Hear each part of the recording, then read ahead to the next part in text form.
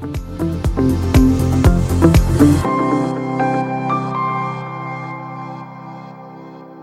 many of you guys have enjoyed this new series? Thank you. If you raise your hand, you're lying, because it's been super challenging. I know for me, at least, it has been. But we have the greatest example here to learn from, so we are stoked to hear what he has to say. Give him a round of applause. I appreciate that, Josh. Thank you.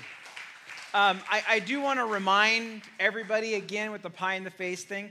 This is, if you didn't know this or weren't clear about this, this is Pastor's Appreciation Month. So as a way of appreciating, buy a pie, just not for me. All right? Okay? Just to put that out there. Just want to just kind of get that out there as much as we possibly can. So, yeah. Let's pray. Lord, thank you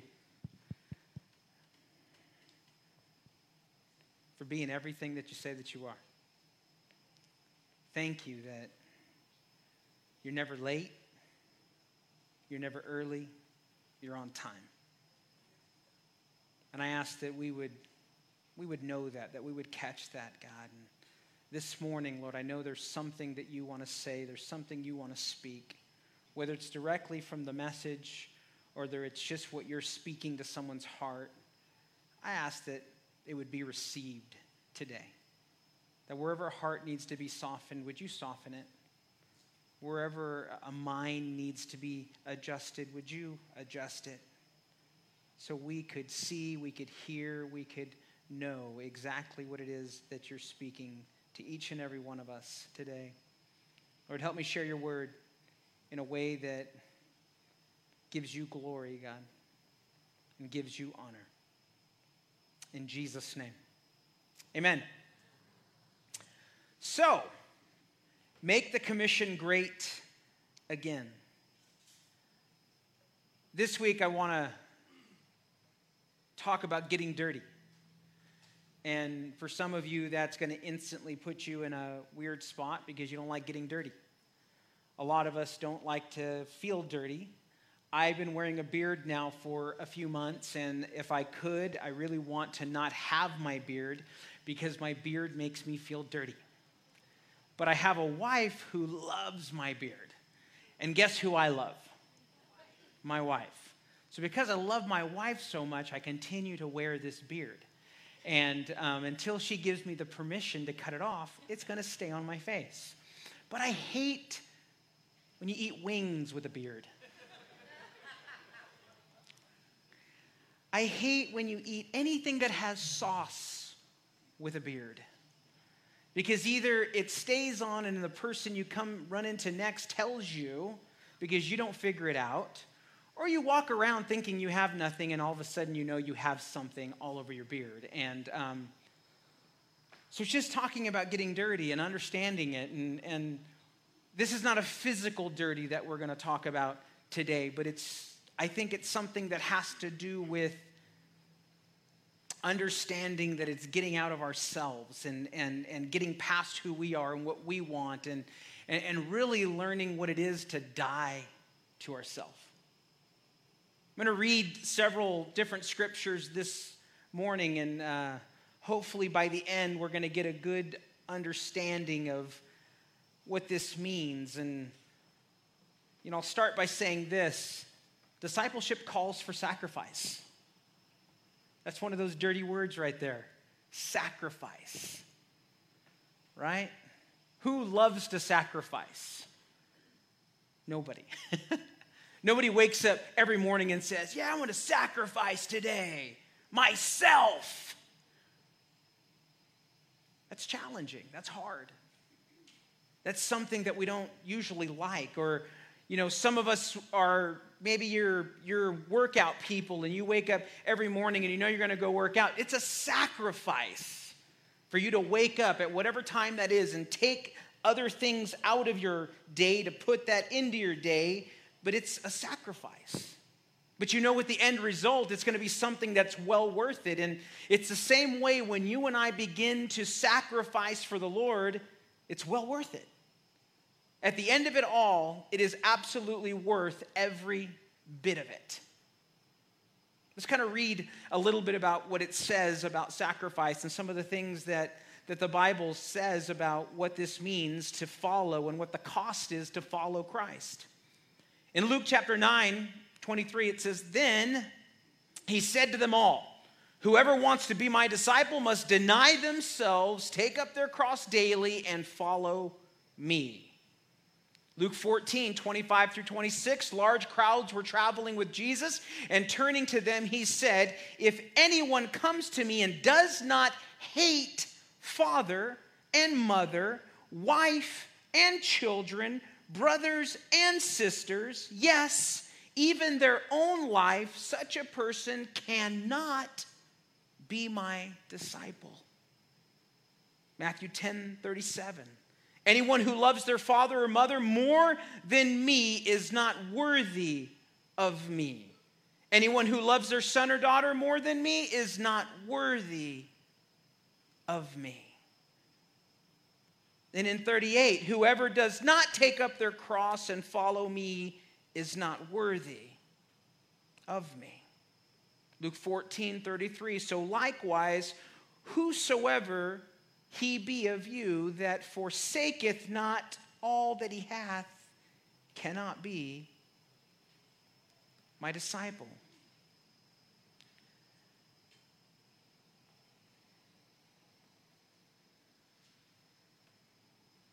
Some of those scriptures are pretty challenging. Some of those scriptures, some of you are probably, maybe you thought this, it really says that?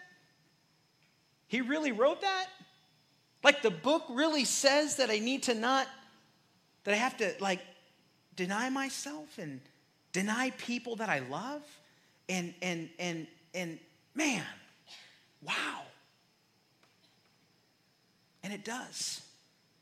And here's the deal is it's something that needs to be done every day. Because when you and I become people who are willing and wanting to sacrifice and be a disciple and be a discipler, it's something that every day we need to wake up and say, I'm choosing this today. I'm choosing to deny myself. I'm choosing him over everything else. Now, for some of us, that's pretty challenging because you know what? You don't know that you get that. You don't know that we fully understand that it is that I have to look at people that I do care about. And even in the real translation and getting into that word hate, because I know that really sticks out, and it stuck out when I read it, and it said hate. Well, hate seems so strong, and really in the translation it says love less is what the word hate in that scripture there means. So we're looking at it that I need to love those people less than the Lord. And I don't know if that's something that you have really mowed around, if that's something that you've really allowed to kind of sink into your heart, into your mind, of the depth of that scripture, because you and I love living in this way. God loves everybody. God is love. God is grace. God has mercy. Those are the wonderful, amazing attributes of God, and they will never go away. But to be that and to know that and to recognize that is to be somebody that's willing to sacrifice in his name. That we're willing to choose him over anything else. This week I had to make a very hard decision. This week I had to do something that I did not like doing, didn't want to do, but I was put in a situation where this scripture and these scriptures really became alive. I was asked to be a part of something, and through the process of being a part of something, found out certain things that were against what I believe and what I believe to be right and what I believe to be biblical. And I had to go and I had to remove myself from this situation. And the other side was the people that I was talking to, they didn't get it. They didn't understand it fully. They didn't comprehend that I want to follow Christ. And I want to be more like him over anything else. And if there's anything that's going to cause me to compromise that or pull me away from that, I'm going to remove myself from that. And it wasn't easy. Because through the process, I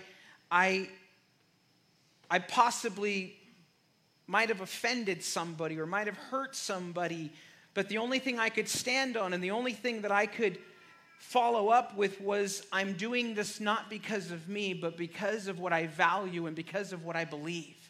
And because of who I believe I am in Christ and because who Christ wants me to be, I have to make a decision like this. And I'm willing to sacrifice for that, guys. Every day, no matter what the situation is, no matter what's going on, I'm going to remove myself from anything that does not encourage me to be more like Christ and to experience him in greater ways. I'm going to remove myself. I'm going to take myself out of that because I want to be somebody that is fully submitted, fully committed to what he has for me over what I believe is best for me. And I think that's a struggle that a lot of us have and that we deal with all the time is we want to believe something that's best for us more often than we want to know what is best for us through him. And too often we kind of lean on that. Well, what's best for me?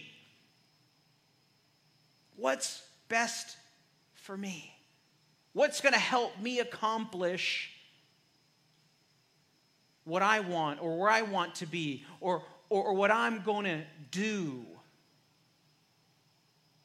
This morning before church started, I was listening to the radio and I don't even know this band, and the guy wrote a book and he said something that was just absolutely amazing, and I just kind of was thankful that I got to hear it, and it was very, very quick and it was very, very simple. But he said this, he said,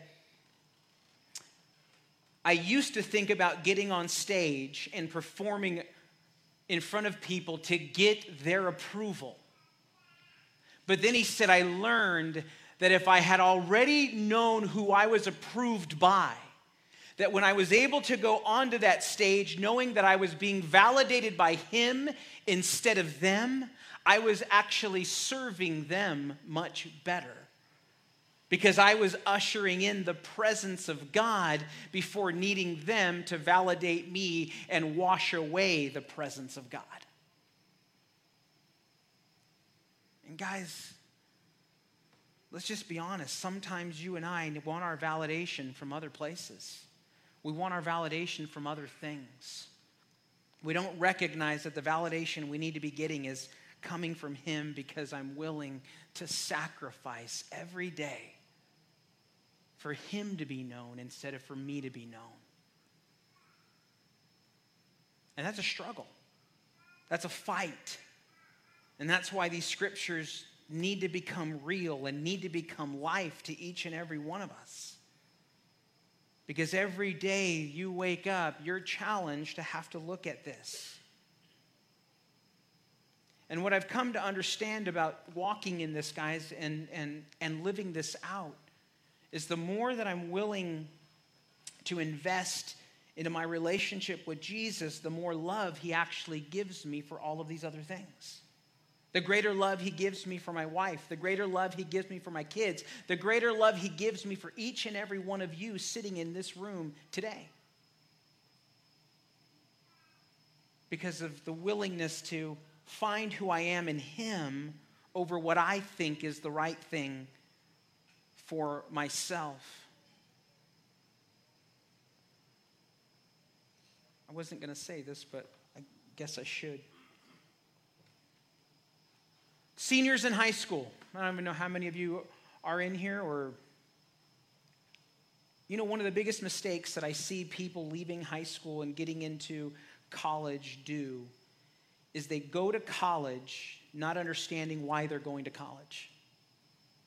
They graduate from school and just think, you know what, I got to get signed up and I go to college because that's the best thing for me. But then you get into college and then you don't even understand why you're there. You don't even understand what you're doing. You don't even know why you're going. So you end up just doing things to get you through the motions. But instead of being somebody that would say this, Lord, what do you want me to do before I go to college? Or here's an even more challenging question, and moms and dads, I'm sorry that I'm going to say this, but I'm also not sorry that I'm going to say this, that what if the challenge was to say, God, am I even supposed to go to college? Moms, you can write me an email or text me later. That's fine. I'm okay with that. Because what if we began to pray in such a way that we began to ask God what our purpose was? That what if I actually knew what he wanted me to become, so maybe then I could go to the right college. Maybe I could go to the right school. Maybe I could go to exactly what it is I'm supposed to do rather than inserting myself into something and trying to find my purpose as I'm going through the motions. But with so much busyness and chaos, I really never give time for me to actually find out what that is. But when I do it the other way, I walk in with purpose. And you know what purpose does, guys? Let me tell you what purpose does. It creates passion. That's what purpose does. Purpose creates passion. And for some of us, I'll get on the other side of this initial decision. We get to the other side where we went to college, we do all these things, we actually get a job in something that I learned, but I have no purpose in, so I have no passion for it. So the cycle goes something like this. I'm a husband now. I'm a father now. I'm all of these things. I hate my job. I show up at home, and all my parents know is that I'm a vacant man because I hate what I'm doing. Because somewhere along the line, did we stop and pause and say, God, what's my purpose? What's my purpose? And what is your purpose that you have for me? And these scriptures, guys, they really lead to that, because when you begin to sacrifice, when you begin to die to yourself, you begin to ask the right questions. You begin to pray the right prayers, because they're not selfish ones, but they're purpose-centered ones. Because I really want to figure out, I really want to find out, why did God create me? Why am I here? And the first step in acknowledging that is understanding that you're a son or a daughter of the King. And when you can walk in that, when you can own that, guys, your purpose will follow very, very shortly after. It really will. Discipleship calls for a focus on others. How funny is that? That when you begin to stop thinking about yourself, God opens doors for you with other people. Discipleship does not just happen. We need to be intentional about cultivating deep, honest relationships. Matthew 4:18-22 says, as Jesus was walking beside the Sea of Galilee, he saw two brothers, Simon called Peter and his brother Andrew. They were casting a net into the lake, for they were fishermen. Come follow me, Jesus said, and I will send you out to fish for people. At once they left their nets and followed him. Going on from there, he saw two other brothers, James, son of Zebedee, and his brother John. They were in a boat with their father Zebedee, preparing their nets. Jesus called them, and immediately they left the boat and their father and followed him. Jesus was the most intentional person that we ever read about, guys. He was the most intentional person when it came to discipling. He was down walking by the docks. He was down walking where he knew there was going to be some young guys hanging out, where there was going to be people that he could reach out to and he could begin to love and begin to sow into them. And he calls out to them, because he had an intentional purpose and an intentional process for each and every one of them. And how often are you and I living in intentionality? Because without intention, you won't get motivated to do anything. Without some type of a plan, guys, there's no motivation to execute anything that God wants us to do. And discipleship, guys, discipleship is all about others instead of yourself. Here's something about being about the church for a long time that I've always heard and that I've probably heard this on this side more than anything else when somebody says this: nobody's discipling me. And I've learned this question: who are you discipling? Because what I've come to understand about this whole thing on discipleship is when you begin to give yourself away, the Lord always begins to give you what you need that you are currently giving away. So in the moments where you begin to give yourself away, He then comes alongside or brings people alongside of you that for so long, so many times you were asking for, you were praying for, you were doing all these things for. And as soon as you started to give away, His faithfulness came alongside of you and now begins to refill you because of the things that you've been giving away. But you and I, we get stuck too much in us. We get too caught up in who we are and what we don't have and our shortcomings.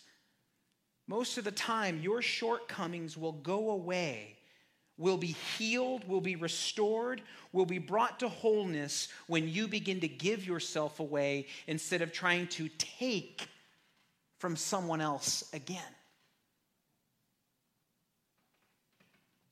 That's the economy that God works in, guys. That's how He processes this whole thing on discipleship, is how much are we willing to give, and that's when He shows up and gives even more. But we like it the other way. We think it goes the other way. And a lot of that, honestly, is because of the system that we've been brought up, right? We all went to school here. Everybody went to elementary school. Some of you went to preschool. Some of you even probably went to Mother's Day out. But a long time ago, you started in this process where it was all about getting. And nowhere along that line was there a sense of you having to get. It was always get and not give. So for 18 plus years of our lives, that's the understanding that we have. So we come into relationship with Christ. We come into this. We start reading this book. And then all of a sudden it's like, man, who else is going to teach me? Who else is going to show me? Who else is going to do for me so I can get? And maybe when I get full, or what I think is full, then I'll be able to go out and give. And I don't know of anybody in the process of who Jesus discipled that there wasn't just a short time that they were filled, but shortly after they began to give. I don't read in here of any of the stories so far of any of these disciples who waited 18, 19, 20 years before they started to give. I don't see that. Most of the time it was a couple of months. Most of the time it was a couple of just short years, but it was a smaller periods of time because people understood what it was to be submitted and what it was to be surrendered and what it was to be used by God. Because there was a process that Jesus did and there's a process that we have fallen short of and that we've fallen away from. And the church has really brought this into cultivating how discipleship is supposed to work. And discipleship, the way it's painted in the life of the church today, is show up and I'll teach you something. Jesus' example was, come follow me and I'll show you something. Two completely different strategies. And discipleship has become a different kind of strategy now because the church has said, let's teach instead of let's show. A few years ago, when some of these guys that you see up here first started coming to the life of our church and started hanging out, I used to take them with me to different things that I would go to in the city. And it was very funny that as I brought people and I brought these young guys, they constantly used the term interns. Are these your interns? And they weren't my interns. They were my disciples. And not only were they my disciples, but they were people that I was getting ready to release to take on ministry that God had called them to. And I thought it was so funny that every time I'd go somewhere, it was like weird that I would show up with people. But what's even weirder and what's even funnier now, as I go to some of these places, other pastors are now showing up with people. They're showing up with younger people. They're showing up with people that they're discipling. Guys, there's no better way to disciple somebody than to show them who God is and to show them by the way you're living your life. So here comes the very convicting statement and a big question is, how are you living your life? Are we living in ways that we are representing Christ? And are we living in ways that somebody who would come alongside of us, that we're giving them something that they'll replicate, something that they will be transformed by? Is that how I'm living my life? Is that what I'm bringing to the table?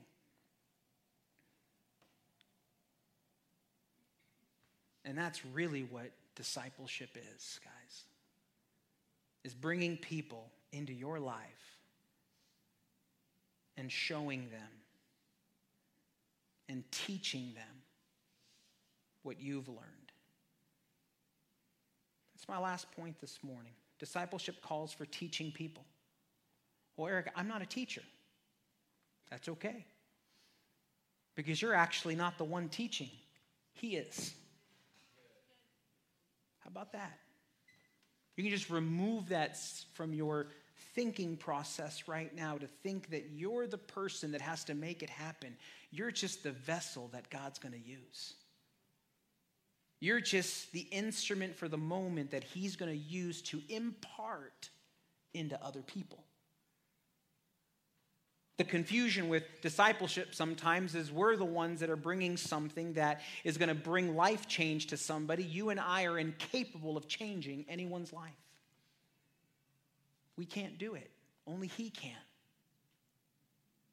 But what begins to happen in those moments when you and I begin to understand that we're the people God's called, then that's when transformation begins to happen. And it doesn't just happen in them, but it begins to happen in you. Every Saturday morning, I'm meeting with somebody right now, and I'm just so excited about the stuff that God's doing in this young man's life. And this past Saturday, as much as the moments that I would think I'm showing up and I'm giving away, this Saturday, I walked away being so filled up because of the things he shared with me and the things that God's doing in his life that I felt like I was the one being discipled this Saturday morning. I felt like I was the one receiving. And here all along, I thought I was the one that was teaching, and I was the one that was giving, and coming alongside of that, I'm the one that's getting filled. Timothy 2:2. 2 Timothy 2:2. And the things you have heard me say in the presence of many witnesses, entrust to reliable people who will also be qualified to teach others. What you've read, what you've seen, what you've heard. Until the day I stop breathing, guys, this book is everything. If we're not in this book and we're not reading what's in this book, we're we're never going to see who he is or what he's about. We're never going to catch who he is. We're never going to hear who he is. We're never going to see who he is if I don't find myself in this book. Because this book has the answers to everything you've ever thought about. This book has the answers to anything you'll ever struggle with. This book has the answers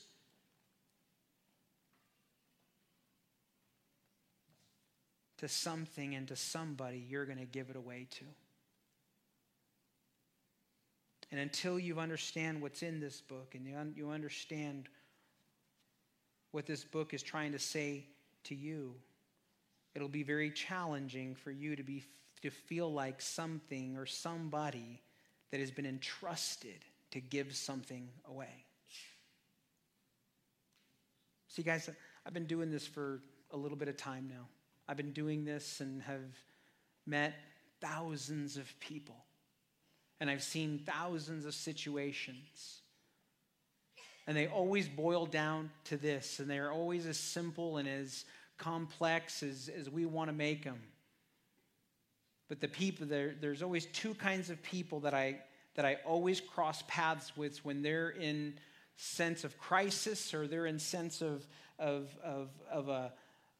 high moment or a down moment, whatever that is. And there's two kinds of people.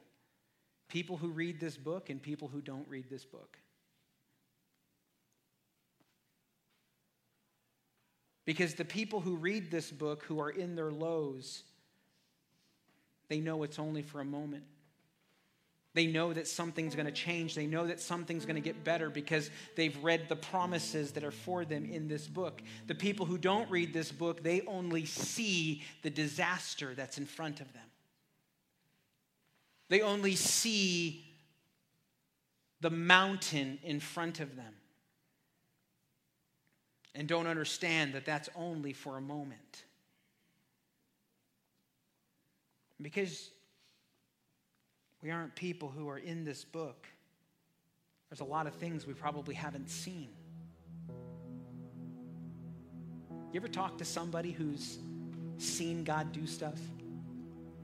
You ever talk to somebody who tells you about what God has done and you walk away going, what planet do they live on?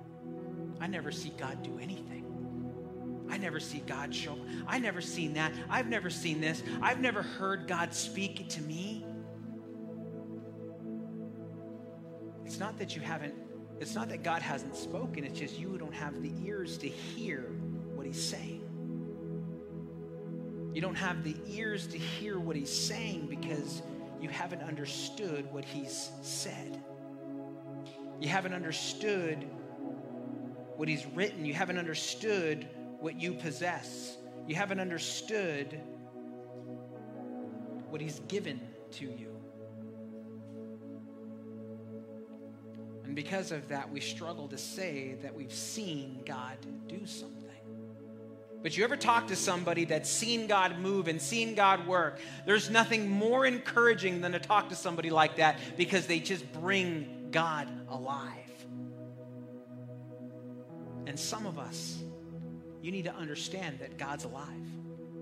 You need to understand that God is moving and speaking and showing up today.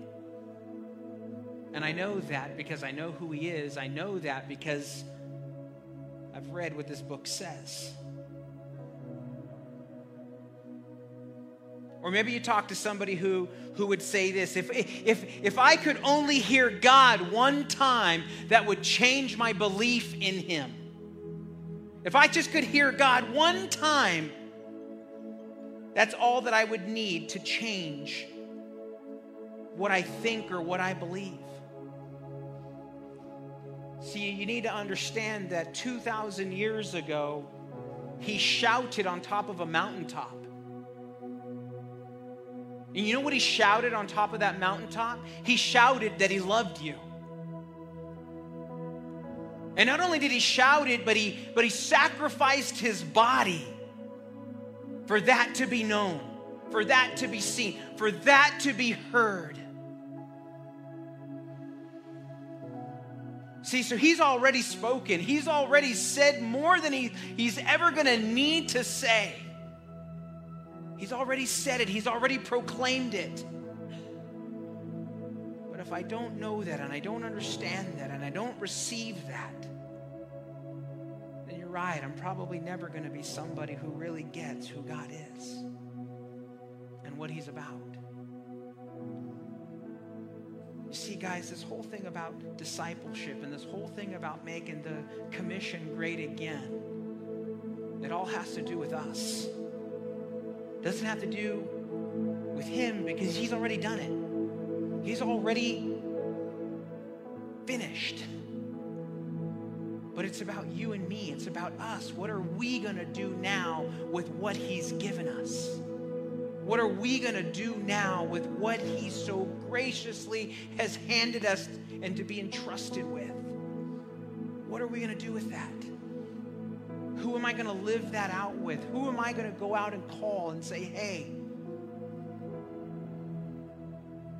I got something that you need to hear?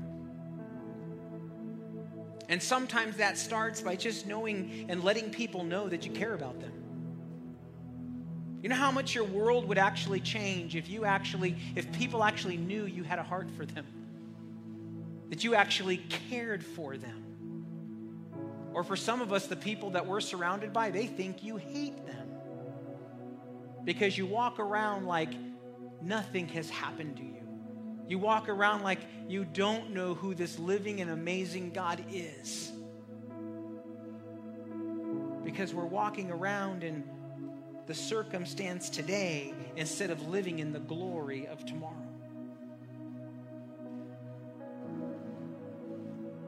In order for us to make this great again, guys, we have to become people that sacrifice. We have to become people that begin to think of others more than we're willing to think about ourselves. You know, Josh, thank you for saying that. I was going to say it, but you said it. And I over the last several weeks, there's been a lot of moves that have happened. You guys need to stop moving, okay? The last few weeks, though, we've helped a lot of people move. And I loved when we actually went and moved Josh, because there was a group of people who drove 3.5 hours to go serve that family. There could have been many other things. And if you've ever been to West Columbia, that's South Texas, where the mosquitoes are this big. I got out of my truck, didn't realize how miserably humid it was going to be. Opened my door, my windshield fogged up. Sweat instantly started dripping down my entire body. Not my face, my whole body. But I wouldn't have missed that moment. I wouldn't have missed that moment to be there loving somebody. Showing them who Christ is. Then he came over here and moved on the 3rd floor. Love you, man.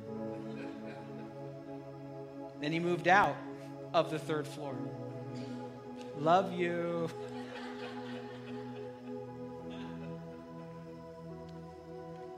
Because I know what's in this book, guys, and I know what this book says, and I know what it says about me, and more importantly, I know what it says about other people, I'll do whatever it takes. I'll go wherever I have to go. I'll be whatever I have to be in order to make sure that this is seen through me. And if that means I have to make some hard choices, and if that means I have to remove myself from things that don't honor Him, that's what's going to happen. That's how it's going to go. For no other reason but to know that He is everything that I want to be, and I want to be everything that He's called me to be.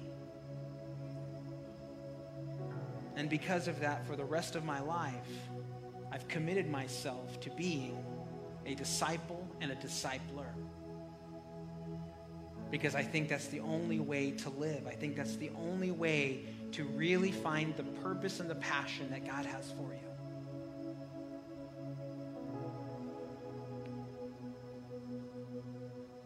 So last week we did something, we're going to do it again. So for those of you that weren't here last week, we got a little uncomfortable. You know that I put you in uncomfortable places sometimes, but I'm going to open the floor again for some Q&A.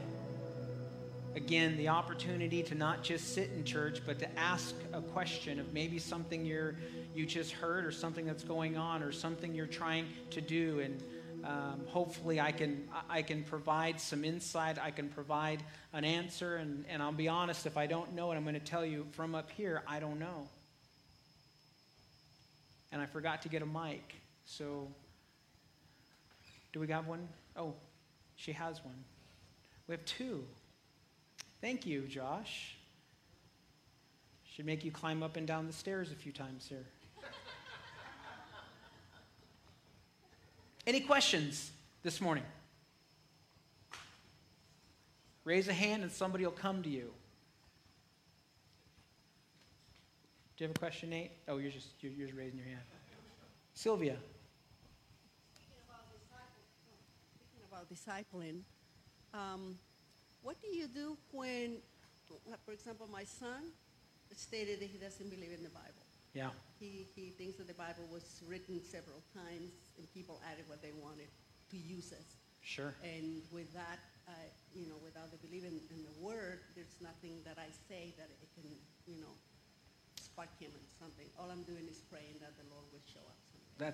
That's the first thing that I would say, is pray. The second thing I would say is you're going to have to get scholarly on him.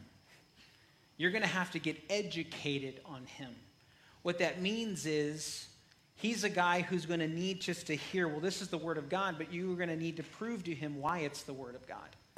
And you might need to come with him in a logical manner instead of just a spiritual way. This book is, and I don't know if you guys fully understand how this book came to be. This book has more than 2,500 documented pieces of information that claim the truth that it's in it. The next book in line is Moby Dick, and it only has 600 pieces of literature that proclaim that story to be true. The Bible has over 2,500. This is also used for people who don't know the Bible to go and research different areas of the country, to do archaeological digs and that type of stuff. They use the writings from here, and many people have actually come to know Jesus because of that. So there is a very knowledgeable way the book has been put together, and people like that sometimes need to hear that over than it's God's Word. You believe that, but you need to maybe go a little further to show him how deep it is and how real it is besides what Mama thinks. You know? That's going to be one of the that would be one of the first places to start. And that's like everybody, guys, and I would say that to everybody. Educate yourself a little further than just John 3:16. Right.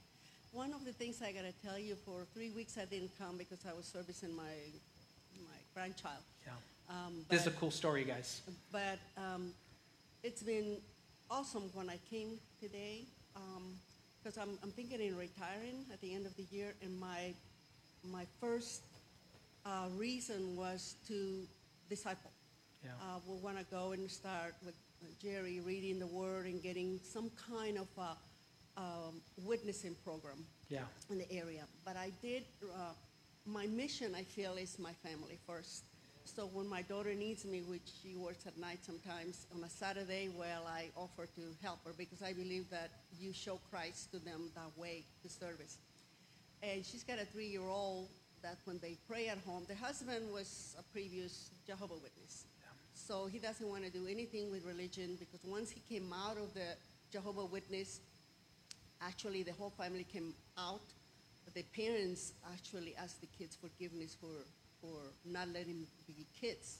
because you know that how it is. They don't have birthdays, they don't celebrate. They didn't even participate in sports. So he came out not wanting to do anything with religion. In fact, he had tattoos, put earrings, everything that they didn't let him. So anyway, going to that, now the prayer that my daughter uses before the meals is, let's give thanks. She's only 3. Let's give thanks for family, for food, amen. And while she's in my care, she's going to pray my way. So I taught her to say Jesus. And so we start with Lord Jesus, thank you for my food, amen. Very short, so she will go home and do that. And I think she's going to do it, because when we start talking how Jesus loves her, she repeated all day long when she was with me, that Jesus loves her. So it's going to be probably something that's going to take a while, but I think the Lord's going to use her to minister to mom and dad. That's so good, Sylvia. I think the Lord is just really going to work on this, and I'm willing to be the vessel. So this was perfect. Thank you. Thank you so much. So good, so good. Yeah. She shared that with me before church, that she's taken the opportunity to disciple her granddaughter. She's 3 years old, but she's already learning about Jesus. She's learning what she's learned, you know? And even in the simple place of, let's pray. Another question. Yes.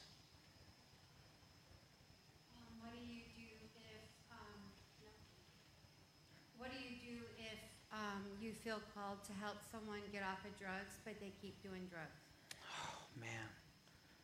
That's a tough one right there. I wish I had a perfect answer for you, but the first thing I can say is you need to start praying like you've never prayed, and you need to get people around you to start praying with you, because there's got to be something that they acknowledge first, what's going on and what's happening, and a lot of times you can't say that to them. You can't bring that to them. So there's something in there that we need to begin to prepare the way for the Lord to open those opportunities, and you got to begin to love in ways you've never loved before. Through that, and it's very difficult because they're obviously hurting themselves, and then they're obviously doing things that are gonna that are causing them to separate themselves even further. But I wish there was a system. I wish there was something that I could honestly tell you right now and say, do this and this is going to work. And the only thing that I can start off by saying is you praying and getting people to pray with you.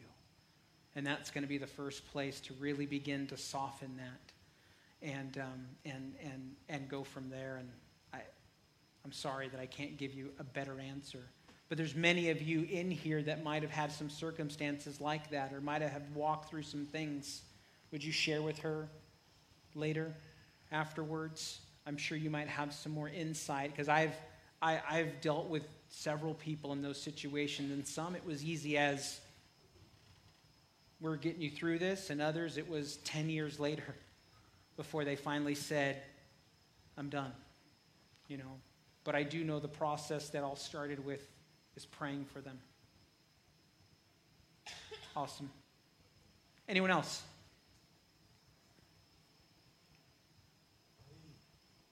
Bob A. Can I make just a statement on something? Sure. Bob gets to make statements. Yes. I just wanted to mention that we do Taco Tuesday every Tuesday night.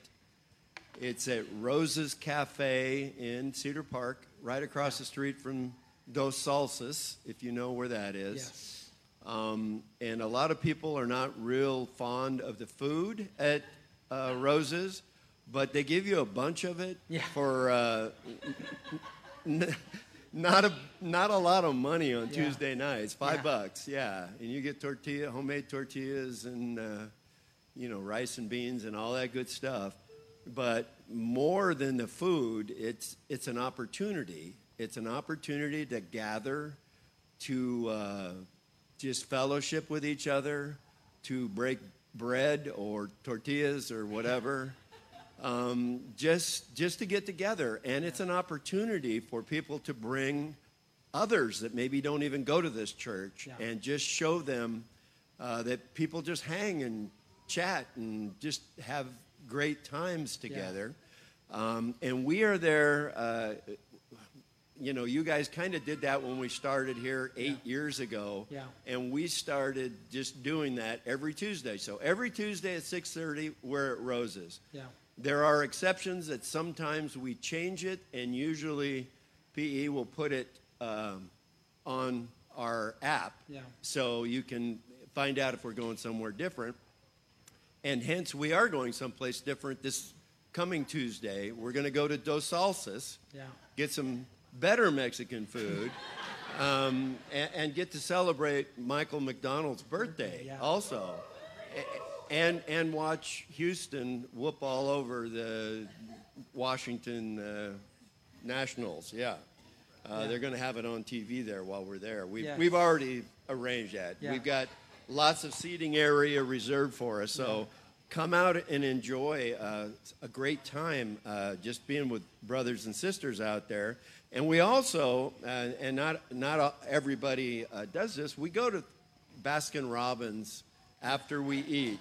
So not only rice and beans, but ice cream also on top of that. And again, just an opportunity. And especially if you have kids, they love going there. Or grandkids. They do too. Anyway, it's something that you can count on. And, we love people to come. Sometimes it's the 7 of us, just the originals. Other times we have 25 people there. So it doesn't matter the number, though. We're always there, and we would love to have people come and enjoy the time with us. I'll close with this, Bob, and that's a good spot. Why I love the Wisners so much. They faithfully show up every Tuesday night, and the Luigi's too. They've been 8 years strong, 8 years strong. And I want to tell you guys about a guy named Dennis that started coming to Taco Tuesday because Bob met him to fix his boat. Do you know where Bob invited Dennis to go first? He invited him to come to church, but one of the first places that Dennis showed up was at Taco Tuesday. And the guy was dealing with some pretty heavy stuff. He is a Christian and was dealing with a bunch of stuff. And through the process, over the time of starting off at just coming to Taco Tuesday, Bob and I have now developed a pretty amazing relationship with this guy, and he's actually become one of Bob's really good friends now. But the things that we've gotten to pray for and the things that we've got to see God do, all because of an invitation to something so simple and so basic, makes showing up there worth it every single week. And there's been several times where people have come there and people have shown up there that might have never and might not ever come into this place, but we know that there was a deposit made in them through what is happening out of an intentional invitation to make that happen. Taco Tuesday is very intentional. It's intentional. It's not guys, Torchy's is by far way better than that place. There's just like 10 places I can tell you that are way better. Well, why don't you go there? This is why we don't go there. I can feed my whole family there for $20. At Torchy's, that's $60. Right? Big difference. Big difference. Right? And the seating, too. Torchy's is this big. Rosa's is like this big. They got room for everybody. But and they have parking, you know. I love Alan. Come on, Alan. Yeah, bring it on. Can we just go ahead and pray for Glenn right now? He's the guy that Melissa was talking about. And, when he came into our lives, he just always was talking about God and what God was doing, and he made it almost 90 days without using a drug. Nice. And but then about 2 months ago, he started relapsing, and that's been over and over again. And there's a spiritual battle that's going on around this kid, and he hears voices, he hallucinates, Yeah. So anyways, Matt knows him, I know him, and my wife knows, my whole family knows him. Yeah. And I'm just at that place, you know, I've been giving it away like you were talking about, and God's been bringing it in. Sure. And I've gotten more out of this relationship than I believe that he has. So good. But I'm at that point where there's nothing left of me, and I have to just ask God, because at this point, it's not about me. It's about what God can do. Yeah. So if we could pray, that'd be great. You want to lead us? Matt. Okay. If you don't, you know him. So, but I'm giving you the opportunity first. All right. I'll start. Yes! Lord, we just come before you, Lord. We lift up Glenn. Lord, you know what he needs. Your word goes out and does not return to you void, Lord. Give us the words that you would have us say to him, Lord. Thank you, Lord. Thank you, Lord. Sorry, there's the stage right. It's okay. It's okay. Lord, we're grateful. I'm grateful for this opportunity right now, God, because we're doing kingdom work right now. We're doing kingdom work right now, Lord. We are praying on behalf of somebody who needs an encounter with you, who needs to be delivered by you. Lord, this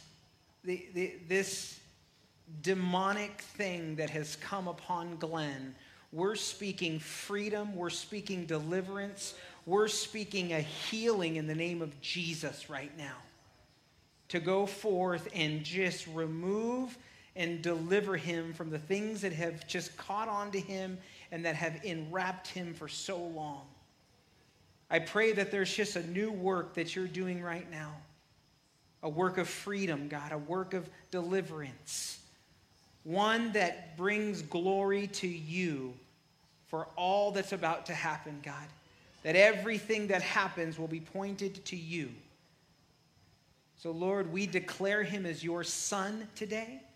We declare him as your own. We declare him as free today in the powerful name of Jesus. Amen. Thanks for giving us that opportunity, man. I really appreciate that. Guys, my hope is this, and I've been very challenged for this, and I just want us to be real. Is that possible? Is that possible for a church to be real and authentic? Is that possible? Because currently we're not seeing that in Christian culture. We don't see a vulnerability. We don't see an authenticness. We see a this. I'm fine. Everything's good. Life's great. Really? Where do you live? Where do you live? Life's hard. Challenges every day. I got to wake up every day and fight. I got to wake up every day and clothe myself in the armor of God because I got to take one step forward and there's 10 trying to keep me back. So you know what? It's hard. It's a challenge. But this right here gives me everything I need to make it to the next step and to the next place. This book right here, guys. And I really want us, and I'm committed to being as authentic and real as we possibly can. You know, there's something that's going on outside of this, outside of these doors, and they're called life groups. And some people think they have the best life group.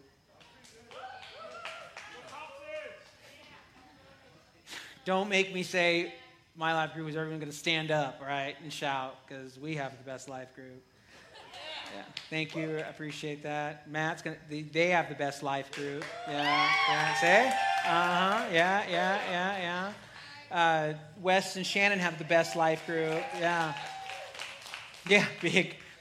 Joseph and Kelly, who aren't here, but some other people, you guys have the best life group.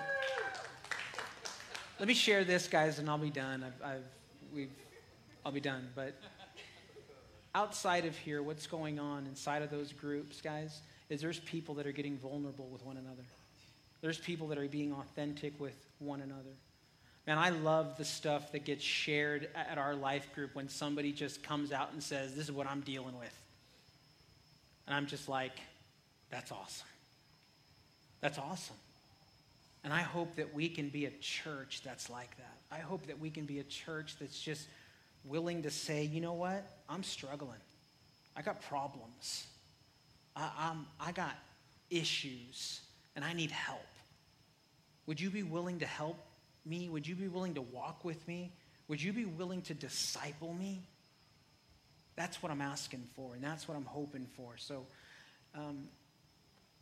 thank you for becoming that, and thank you for allowing that to happen over and over and over. We're done.